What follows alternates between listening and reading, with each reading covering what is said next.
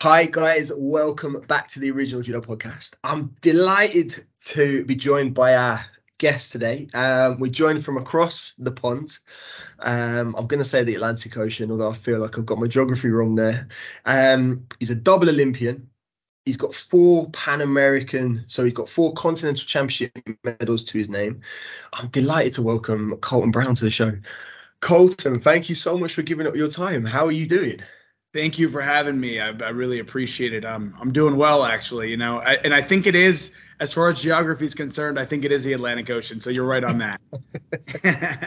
Well, if that's the only thing I'm right on today, that'll be a win for me.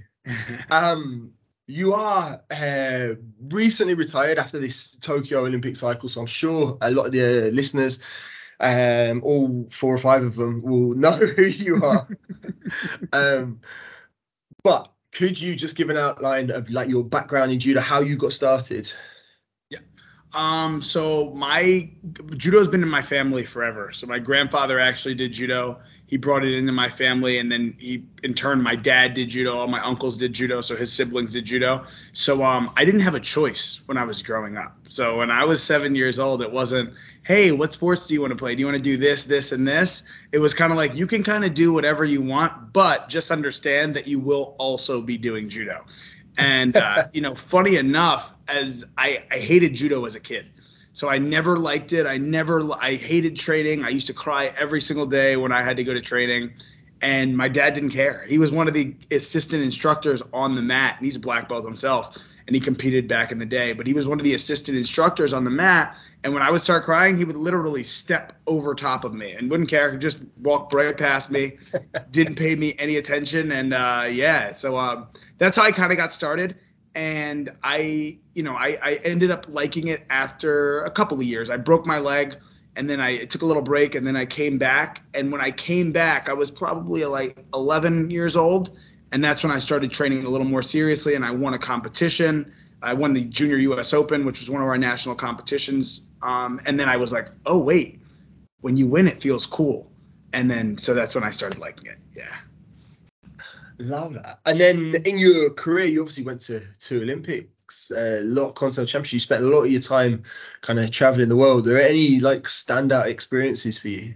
Yeah, absolutely. So when I was 17, I graduated high school when I was 17 years old, and I took a semester off of college. So I was going to go to university, but I took a semester off because my coach and dad wanted me to go to Japan. So I actually, when I was 17, I went to live in Japan for 5 to 6 months by myself.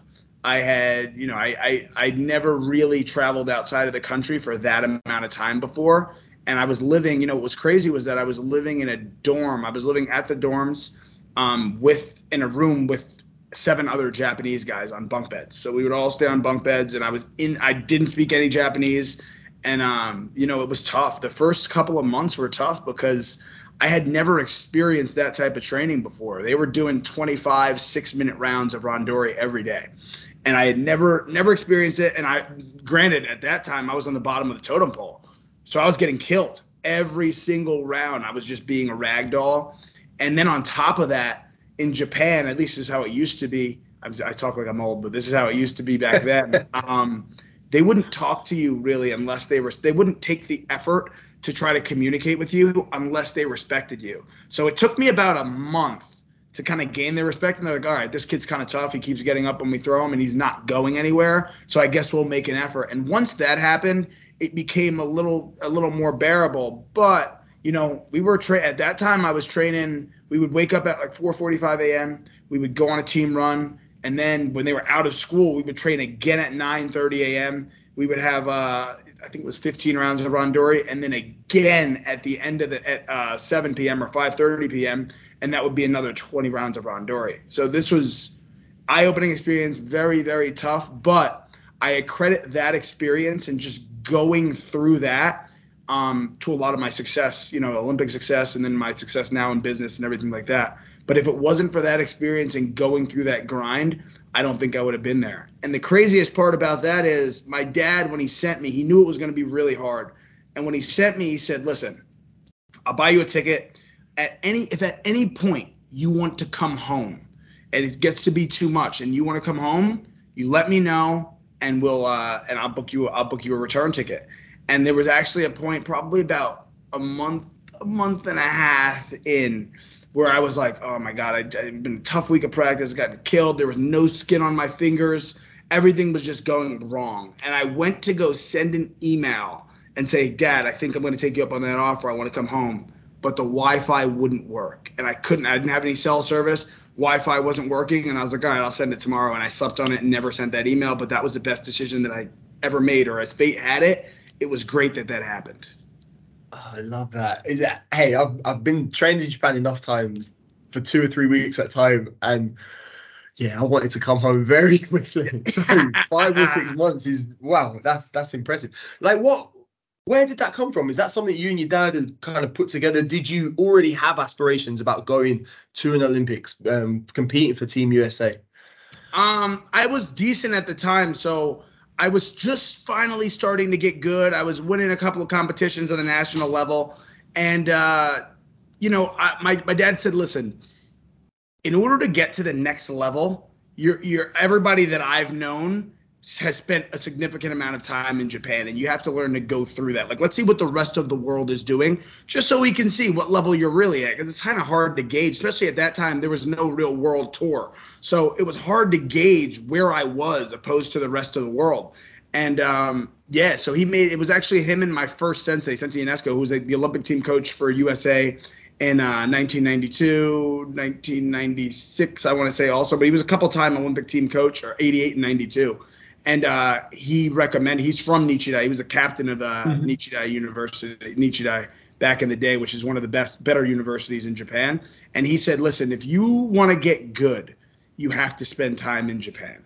And I guess we took it. I was like, all right, yeah, a couple weeks, let's go. And he said, no, you got to do 3 months or longer. It's not going to happen if you don't do 3 months or longer, especially at your age. You're young. Your body is resilient. You can take it. And so that's how I got the idea of doing it. Love it. And then do you come back from that with a sense of like what it takes to get to the next level? Yeah, to go on and compete on the international stage. Oh yeah, I came back with a reality check, if you want to call it that. I was like, okay, we're really small. We're big fish in a very, very small pond in the U.S. And there's people in Japan that were killing me. Like, I mean, getting thrown 10, 15 times in a round. And you've never even heard of these people, and you will never hear of them. It's so deep. The level of judo is so high there that, I was like, and at that time there were a couple of other international teams coming in. So like the German team had come. I trained with Ole Bischoff, who then, the year before won the Olympics. This is 2009. So the year before he won the Olympics. And so I got to train with a lot of these guys, and I was like, oh man, I got a long way to go if I want to compete here. But you know what, the biggest thing with that trip did was it like I said, it was a reality check, and I knew that in order to compete with these guys at the highest levels, that I would have to put in that type of work. And every year following that, I went to Japan at least once a year. So every year for the rest of my career, I went to Japan at least once a year for at least 3 weeks. Every year. Well, Yep. And then I guess, do you immediately see the impact? Like you talked about how you were already kind of meddling at the national level. Do you see the impact? Are you then starting to be able to compete internationally, or is selection for international events, is that still somewhere off for you? Yeah, I was still a kid, so I was still 17. So I started after that experience when I got back from Japan. Then I really started, solidifying myself as a top competitor in the U.S. And after that time, I think I went to the U.S. National Championships and I took a silver medal. And then Travis Stevens actually was there, and he saw me, and he hadn't known me back then, but he had seen me, and he said, hey, I want you to come to Boston to help me train for the World Championships. So right from Japan, I went to the Nationals. I took a silver medal, and then I was home for like maybe a week. And then I went to Boston for probably about a month at that time. I went to Boston, and I was Jim Travis's training partner. And that became, so I was brawling with him every single day, which was, people hear that, and they're like, oh my gosh, Travis is crazy. You were brawling with that guy at that age. But it was nothing compared to what I was doing in Japan. It was tough, But Japan kind of, it prepared me for that experience, which ended up opening a bunch of doors. And I got to go to the Olympics as a training partner in London because of that. So Travis selected me as a training partner. I was spending a lot more time in Boston training with him. He kind of took me under his wing. And, we remain really good friends to this day. But that experience in Japan opened up a lot more doors just because of the level that I was rising to at that time. Yeah. You've talked about medaling at US Nationals, and I think you've talked about this before, kind of on the podcast. Like, US is known as a wrestling country, and that if you can compete nationally in wrestling, you're almost a shoo-in internationally. Oh, yeah. Do the US Nationals in judo carry the same kind of prestige within the judo community? Then how does that translate when you get to the international level? And from my perspective, there is a significant step up. Like, I think US is similar to the GB in this instance, where you can win national medals, but the step up to be able to compete internationally is significant. Absolutely. I think that's a great question. The US, as far as judo and wrestling are concerned, in the US, wrestling is implemented in the school system. So there's an abundance of people wrestling. And then they offer college scholarships. So college education in the U.S., is upwards of some of these really good schools, upwards of $200,000 for 4 years. Like, it's huge investment. And if you're good at wrestling, you can get a scholarship, and essentially that gets you $200,000. And maybe if you're really good, you're almost, like I said, if you win the national championships in wrestling and you get to compete at the world level in wrestling, and you're from the U.S., you're almost guaranteed a world or Olympic medal. These guys, I think they're if you don't medal at the world or Olympic championships from the U.S. and you get to go, especially in freestyle wrestling, I think it's almost a failure to those guys. Wow. And so that's how big. It's a numbers game, and there are so many more people wrestling than doing judo. So just to get into the national championships, just to qualify to compete in the national championships in wrestling is a huge deal. Anybody can compete in nationals in judo. You can just sign up and register, and then you can compete. So and the numbers aren't, where if we have, let's just say, if we have 10,000 people doing judo in this country, there's 200,000 people wrestling in this country. So the pool that you have to pick from, the talent pool, is way bigger in wrestling than it is in judo. And that's why I think that I think the biggest thing is they got it in the school systems. And because it's in the school systems and colleges recognize it and it's an NCAA sport, they get a lot more recognition. There's a lot more sponsorship opportunities, and the level is just way higher. So in judo, if you can medal at the national champion, even if you win the national championships, doesn't mean anything on an international level. It's almost like it's a false sense of hope. That's what it gives. And now, then the U.S. is kind of forcing some of the top athletes to compete in the national championships, which I think is good because it'll raise the level of the competition. And a lot of people will want to go see because, they want to see these athletes that they only get to see internationally compete. And a lot of the other younger athletes will want to, that's their only chance to get to actually fight these guys. So, and girls. So, I think that's also big. It's getting bigger, but it's still nowhere near the level of wrestling, and it's no indication on how you are going to do at the world level in judo. So you come out of London having been Travis's training partner. Do you know at that stage that you want to be an Olympian? Do you know that Rio's on the cards? Are you looking ahead to Tokyo in 8 years' time? I know they talk a lot about how a second Olympics is the one where, people really kind of shine at. Is that part of your planning, or again, you just taking it one event at a time? After I went to London, so I did all of I did the preparation with Travis. Everything that he did for London, I did. So all of his weight training sessions, I was there. All of his judo sessions, I was there. I put in a lot of work. And when I got to go to London and watch that and watch, watching Travis compete for a medal and in the crazy legendary semifinal match with Lee Bischoff and, seeing that, I was like, wow, I really want to be here in Rio 2016. And the good thing about it is I knew what it took to get there because I was training with him. So I was like, I have to put in this amount of work for the next 4 years. And if I can do that, then I have a chance of going to Rio. So it wasn't until London that my eyes really opened. And I was like, okay, I saw a lot of the guys that were competing. At that point, I was going to the international training camps. I was getting my hands on a lot of these guys. So I knew who these guys were. So at that point, I knew, I was like, all right, this guy competed here. I threw him a couple of times in training. I think that if I do the right things and I take the correct steps, that I can also have a chance to go to Rio 2016. But at the very least, I can definitely do Tokyo 2020. And so that was my plan. Once I got there, I was like, I was kind of starstruck, and I was like, wow, this feels surreal, but I want to be here, and we got to put in the work. So yeah. And then what's that like? Because you come into Rio, having a handful of continental championship medals. Like, it is, I know it's a different continent effectively, but it's relatively close compared to Japan, Tokyo later on. What are your aspirations for a Rio Olympics? Rio, I didn't know if I was going to go to Rio Olympics. So Rio Olympics, my qualification came down to the Continental Championships. So Okay. I was sitting right outside of qualification.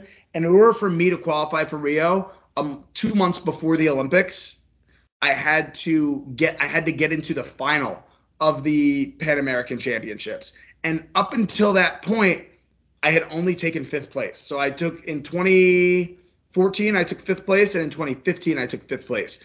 And it was either you get to the final of the Continental Championships or I don't go to the Olympics. It was that. Yeah. So it came down to a couple of matches, and I knew that going in. And in my preparation, I went to Boston. I trained with Jimmy and Travis, and we did the whole preparation together as a team.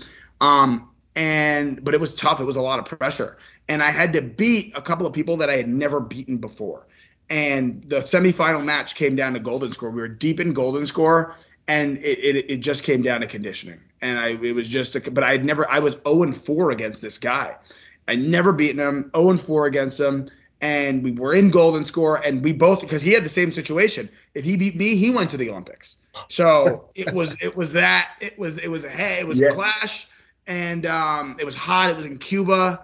It was deep in golden score. We both had 3 matches before that match, so it was tough. But I think that that's where I talk about that Japan training. The training camp we did in Japan, and all the training I'd done with Travis, and just the mindset of knowing that, hey, we got to go this extra mile every single day because you're going to be tested, and you're going to wish that when you were in that battle that you had done this work. And I did the work, so I was calm. There was never a point in that when I woke up on that day of that tournament, I knew I was going to get to the final. There was never a doubt in my mind, like, hey, let's see what happens here. I knew. I was like, I'd never even gotten close to beating this guy, but I knew on this day that nobody was going to beat me to get to that spot. So it was tough, and I was just happy to be there. Like, yeah. I qualified, and I was like, this is awesome. And I put in the work. We did an Olympic training camp. We went overseas. We did the whole thing. And but when I went to that first Olympics, I was like, you know what? The work is done. I know I can stand with these guys. Let's see where the cards fall where they fall. I'm going to go out. I'm going to give it 100%, and that's going to be that. And that was my first Olympic experience. Is there, like, you've talked about your relationship with Travis. You are kind of one of this first group of athletes who has followed on from, a golden generation of US athletes. You have Kayla Harris and Marty Malloy in London, Kayla again, and then Travis in Rio. Yeah. Does that bring like additional expectation or pressure on you? Or again, are you, because you have that relationship with them, are you kind of a step back from that? It was those guys, they were older than me. So like when I was in San Jose, so I went to San Jose State for university. Marty was the team captain when I first got there as a freshman. So she took me under her wing, and then we were all training in Boston. We would all do camps together. We would all travel together. So with them, they were more my peers, and they kind of took me under their wing, and they were like, hey, you're just going to do everything that we do. So it was never any pressure to perform. It was just like, it was almost like a group of friends traveling the world. But they were older, so it was someone for me to look up to, but they respected me because I put in the work, and I went through everything that they went through. So I never felt pressure. A lot of people thought that, but I never felt pressure from them. It was, outside of the mat, we were all going out to eat together. We were doing this together. So it was really a group of friends, but also role models at the same time. And I was like, if I want to get to the level that these guys are at, I have to do more of this and less of what the rest of the country is doing. Yeah. So it was more like that. And I took everything, like I was reading the books that they were reading. I was eating the foods that they were eating. I was doing the same lifts as they were doing. It was more of that type of relationship that I had with them at that time. Love that. And then you come out of Rio, you straight into that cycle for Tokyo. What was that Tokyo cycle like? And again, have your goals changed by now? Yeah, so Tokyo cycle, like I knew in Rio, I was like, okay, I did it, I competed, whatever. Tokyo, I was like, all right, I want to try to get a medal here. And I knew at that point I was seasoned. I was 24. I kind of knew, I knew the ins and outs. I'd traveled the world. I'd been on the tour. I'd been on the circuit. So for me, I said, all right, we're going to do this professionally this time. And we're going to really try. I'm going to really try to make a run for it. And so I did everything right. I knew it wasn't a matter of qualifying. I knew I was going to qualify. So that was never even in the question. So I knew I was going to qualify. I did the work. I trained a lot internationally. I went back to Japan. I was basically living on the road. So I would go between Valencia, Montreal, and Boston. I was there for a while. But I was just back and forth between these places trying to train with the best all the time. And the thing with Tokyo was I was kind of coming into a stride. So I had Montreal, I got a Grand Prix medal. I took silver, lost a very close final to the current Olympic champ at that time. Yeah. And then I'd gotten silver medals, another couple silver medals in the Continental.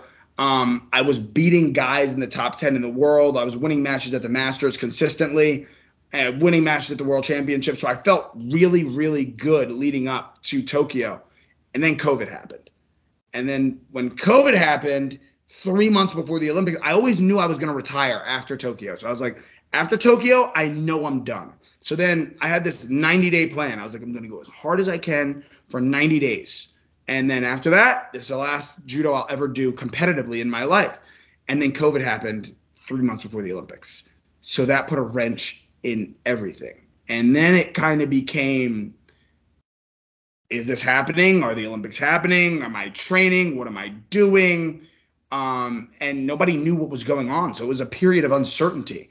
And that was tough for me to deal with because at the same time, getting older, didn't really know what was happening, couldn't really train anywhere. The whole U.S. was shut down. Whole world was shut down. So I wasn't really sure. I didn't know what we were going to do. And then another wrench gets thrown in. When they come back, now we're adding another year for the qualification. I was already qualified. Everything was done. We were good to go. Now they add a year. They throw more events than ever into the mix. And you're traveling. You got to wear a mask. You get COVID tested. So I couldn't go to a couple tournaments because I had COVID. And it was just it was really, really tough experience. And I think, again, that comes back to the mindset of you have to be able to adapt. It is what it is. We have to find a way to make it happen no matter what. And the goal didn't change. I adapted to that situation and I lived on the road, lived overseas. And then we adapted, and going into Tokyo, I felt really, really, really good.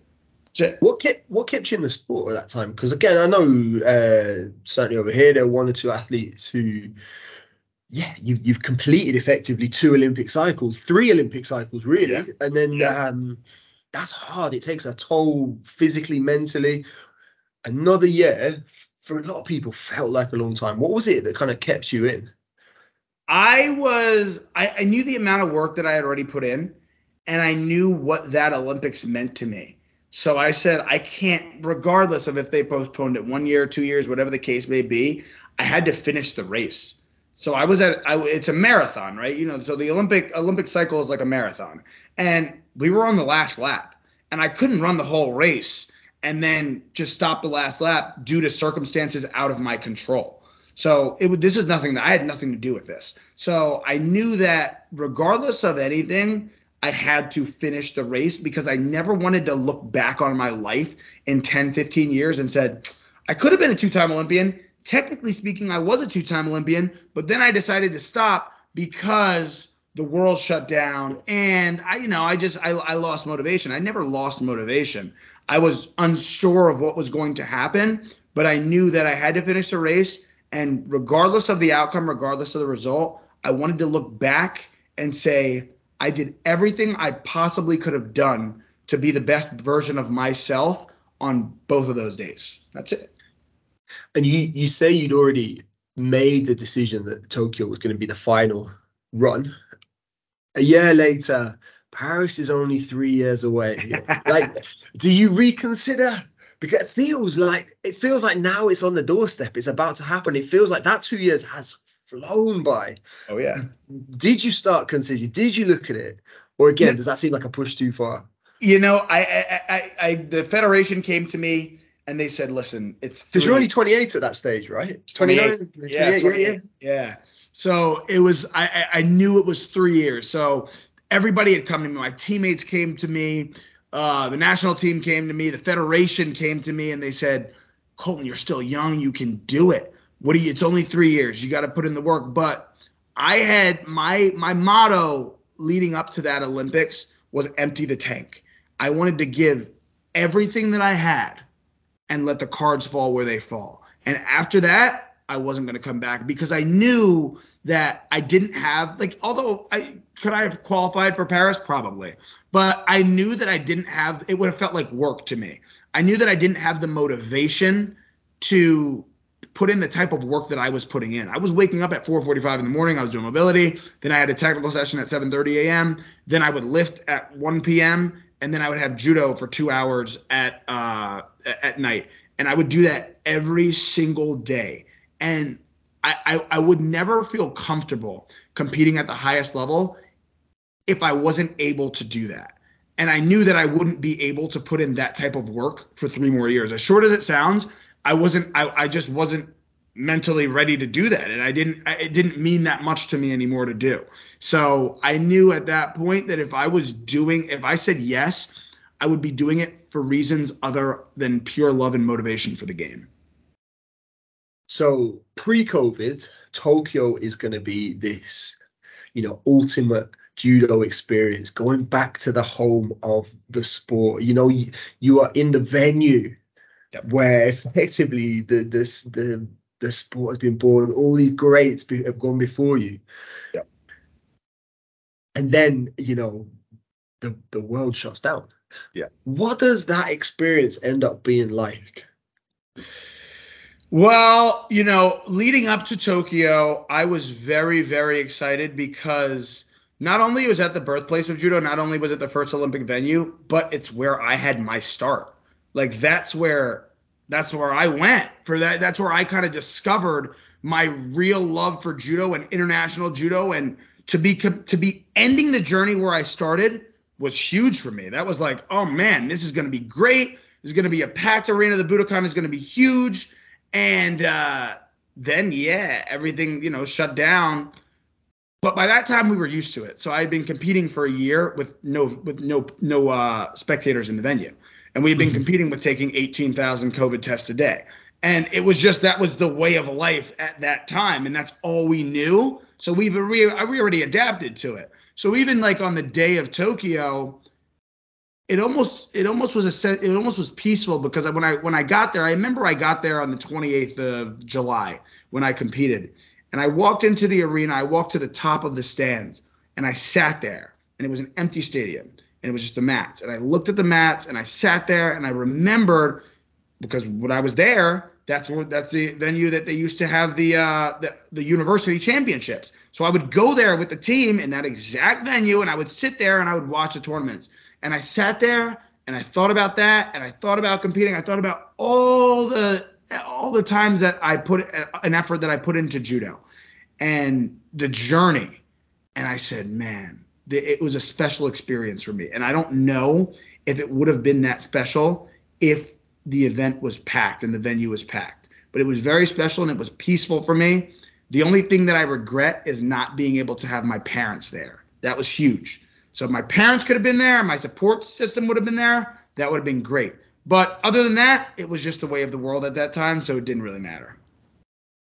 And how do you look back on that event now?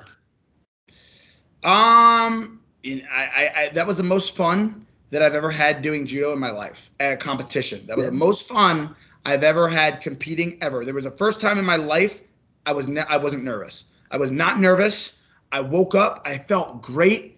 I gave everything that I had. I won the first round, second round against he was world silver medalist. Last time I fought him, he had beaten me probably. It was in a bronze medal match in a Grand Prix in Turkey a couple years before, a year or two before that, and he beat me in probably about a minute, maybe a minute and a half, and we went deep into golden score this time. It was a very, very close match. This guy ended up beating the current world champ the next round. Yeah, Zhang. Yeah. So he went on to have a phenomenal day, and I think he ended up taking fifth. He fought for bronze. He lost for bronze, but he beat the number one seed, current world champ. He beat current world silver medalist, and I was right there. So that is the one day that I have no regrets. I had a lot of fun while competing, and afterwards it was a little bittersweet because I knew that was it. There was no more Colton Brown competing in judo. So it was tough for me. I had my tears, blah blah blah blah blah. But looking back on it now, man, it was fun. I look back at my judo journey and I'm like, every single step of that was fun, and that was kind of the final nail in the coffin. Love it. Yeah. No, I love that. How does the next step go? A lot of athletes face challenges when they step away from sport. I know you are coaching now.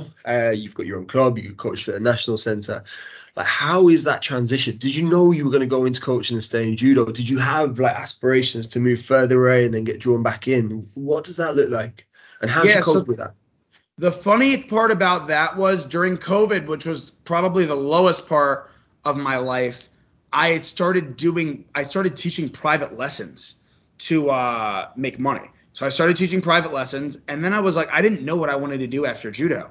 And at that point, I was like, wow. I had gotten a couple of messages from a couple of the clients that I was teaching, like, this is incredible. You don't have no idea what you're doing for my life. And the sense of fulfillment that I got from that was huge. And I said, okay, you know what? I found out what I'm doing next. I'm going to coach. But not only wanted to coach, at the same time, I had been seeing these jiu-jitsu businesses in the U.S. And these super successful jiu-jitsu schools, 400, 500, 600 member places. Mm-hmm. And they were making good money, but at the same time, they were also creating a lot of change and changing people's lives and impacting people's lives in a positive way. So I said, okay, I know that I like to coach, and my degree, I got a college degree in business. My dad was run a super successful business for many years. I said, if the jiu-jitsu people can do this, there's no reason why the judo people can't. So I immediately wrote a business plan during COVID to start a training center after the Olympics. And that was my transition. I had a plan, and I think that a lot of people go through the post-Olympic depression, and they go through uncertainty and do I want to come back, because it's all they know, and it's such a big part of our lives that it's true. It is all I did for many years, but I also went to college, and I also graduated college, and I also had friends outside of judo, and I think that was a good step. But also having a plan. I created a plan a year before. And so right when I was done with the Olympics, I had work to do. Like I had to try to secure a place and get started with this whole thing. And then from that, numerous other opportunities came. So I had a plan. So I went from being what I thought was busy, training for the Olympics, to I did not know what busy was. And I'm still in that period of time now. So yeah. Love that. Again, the feedback I get all the time is that I say love that way too much. So I apologize for just repeating myself. I'm glad you love it, though. I mean, that means a lot to me. How have you found that? Because you're right. Quite often have this conversation about how BJJ has this incredible model for, like you say, like running really similar sport as a business, but having a huge impact on, not just individuals, but the community that it builds around it. Like, Is that something you feel you are building with your club, or have built or working towards? Absolutely. I think that, when I knew I was going to run it like a business, but I wanted to stay true to my core values. And that was, I want to impact as many people's lives in a positive manner as I can. And I think when you do that, the business side will take care of itself. So I knew I had a business. I was running everything professionally. I invested money to do this whole thing. And, I was expecting, so just to give you an idea, when I first started, I opened my club a year and a half ago. I opened the training center a year and a half ago. And my goal was to have 30 active members by the end of the year. By the end of year one, I had 150. And the only thing that I did, everybody's like, what is your secret? How are you doing this? Are you advertising? You must be spending loads of money on advertisement and doing this. I said, no, I believe in attraction, not advertisement. And I think that if you have the core value, if your core values are, let's impact these people's lives, you're passionate about what you do, and you're good, you got to be good. You have to be good at what you do, but you also have to have a certain level of passion. It's not work for me. I go in every day. I love what I do, and I love the amount. I want to impact lives, and I want to change people's lives. And doing that attracts other people. And that is, that's, I guess, the secret formula or whatever. And now, a year and a half later, we've just expanded. We have another side. And I think that if more people, especially competitors, more people that we basically essentially have a PhD, we have a doctorate in judo. We've spent so much time. We've traveled the world doing this. We've done it at the highest level. These guys and girls can do the same thing if they have the passion to do it. And you can make a real, it's a good career. You can make decent money, but more importantly, you can affect people's lives in a positive way. And that if you can do that, then that's been more fulfilling for me than competing ever was. Amazing. Yeah. During that time, you're on board now with the US national coaching. What are your kind of aspirations for US Judo whilst you're a part of it? May that be many years. Like, what do you want your kind of legacy as a coach to be with them? Well, for the national team, I want to help. I want to create change for them, and a positive change, because the biggest thing, but leading up to 2016, we had Jimmy Pedro. He was traveling with us all the time. He was coaching, blah blah blah. So it was great. We were running training camps. But a lot of my career, I was by myself. I had no coach in the chair. I was traveling to these camps alone, and I had to figure things out on my own.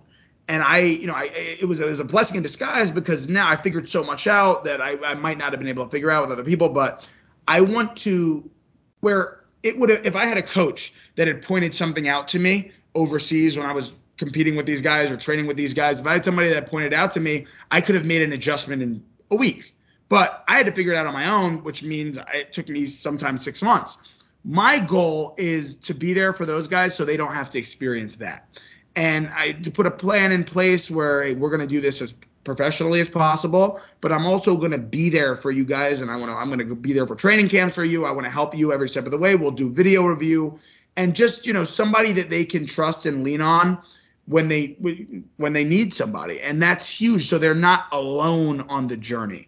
And that's my goal with them. And, the Olympics are coming to the US in 2028. So we're going to get 14 spots. So we're going to get 14 athletes. And my goal from now until then is to try to create the best US, or try to help facilitate, create the best US team possible, so we have a good showing at that Olympics. And that's going to take a lot of work, and it's going to take a lot of teamwork, but I think there is hope. Yeah, no, I mean, there's definitely hope. We had a team of your guys come over, men and women, for the Birmingham Junior European Cup. We had some on the mat.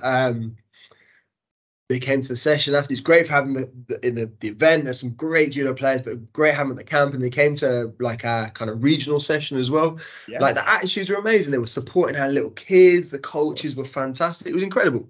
Like, it was all you could ask for in terms of like, these young kids are coming. They're being role models to like the next generation of athletes. It was amazing. And I'm bringing that up because I forgot to say thank you to your coaches who dragged them along to the session at the time. So hopefully somewhere along the way, someone will hear that. They'll hear it. Yes. But yeah, Colton, that has been absolutely amazing. I truly appreciate your time. Like, if people kind of want to find the club, they want to hear more about the club, they want to get involved with the club, or yeah, they want to follow your journey as a coach, whether it's with your business or with the US national team, like where can they find you? Yeah, absolutely. I'm on social media. I'm on Instagram, which I'm most active on is Instagram. cbrown90kg is my handle on Instagram. And then as far as the training center, Colton Brown Training Center. I'm at Colton Brown Training Center on Instagram and cbrown90kg on Instagram. And I'm active. I'm very active, maybe more active than I should be. I post a lot of my athletes. I post a lot of my journey. I post a lot of things that's happening in the training center. So give it a like, give it a follow, and yeah, any questions that anybody ever has about anything for me, I'm an open book. Feel free to direct message me, and yeah, I want to grow judo. Love that. Before you go, just let me know what, if you look back on, have you got a contest or two that you look back and say that was you at your best? I'm hoping you say the couple of certain fights. Yeah, there was my first Grand Prix medal in 2013 in Miami, bronze medal match against one of your guys, Matt Percy. That was Matt's a good friend, so I was great hoping friend. you'd He's bring that coaching up. now for the Netherlands. We talk all the time when we're at these tournaments together. So that gave me a lot of confidence for my journey leading into Rio. That match was one of my favorite matches. The match that probably people can't find, that match that I discussed, that semifinal match of the Continental Championships in 2016. If I could ever, I've never even seen the video of that match. I've never watched it. So if anybody can get their hands on that, that would be incredible. That would be great. I would love to see that match. Yeah, but I've never seen it before. But those are probably two of my favorite matches ever. Because they had a significant value on the rest of my career. That's amazing, and I'll definitely let Matt know that you said you gave him an absolute kicking. I lied. He beat me before. He beat me a couple months before that, my first time ever fighting him. So that was one of those matches where I was like, I had a lot of respect for him. He was like a legend in the game before that. And I was like, man, if I beat this guy, maybe I could hang with the rest of the world. So it was one of those situations. Love that. Colton, thank you so much for your time. Really appreciate it. Absolutely. Thank you. I really appreciate you having me. Guys, I hope you have enjoyed that interview. Huge thanks to Colton for giving up his time and joining us. You know the score. Like, subscribe, blah, blah, blah. I will catch you soon.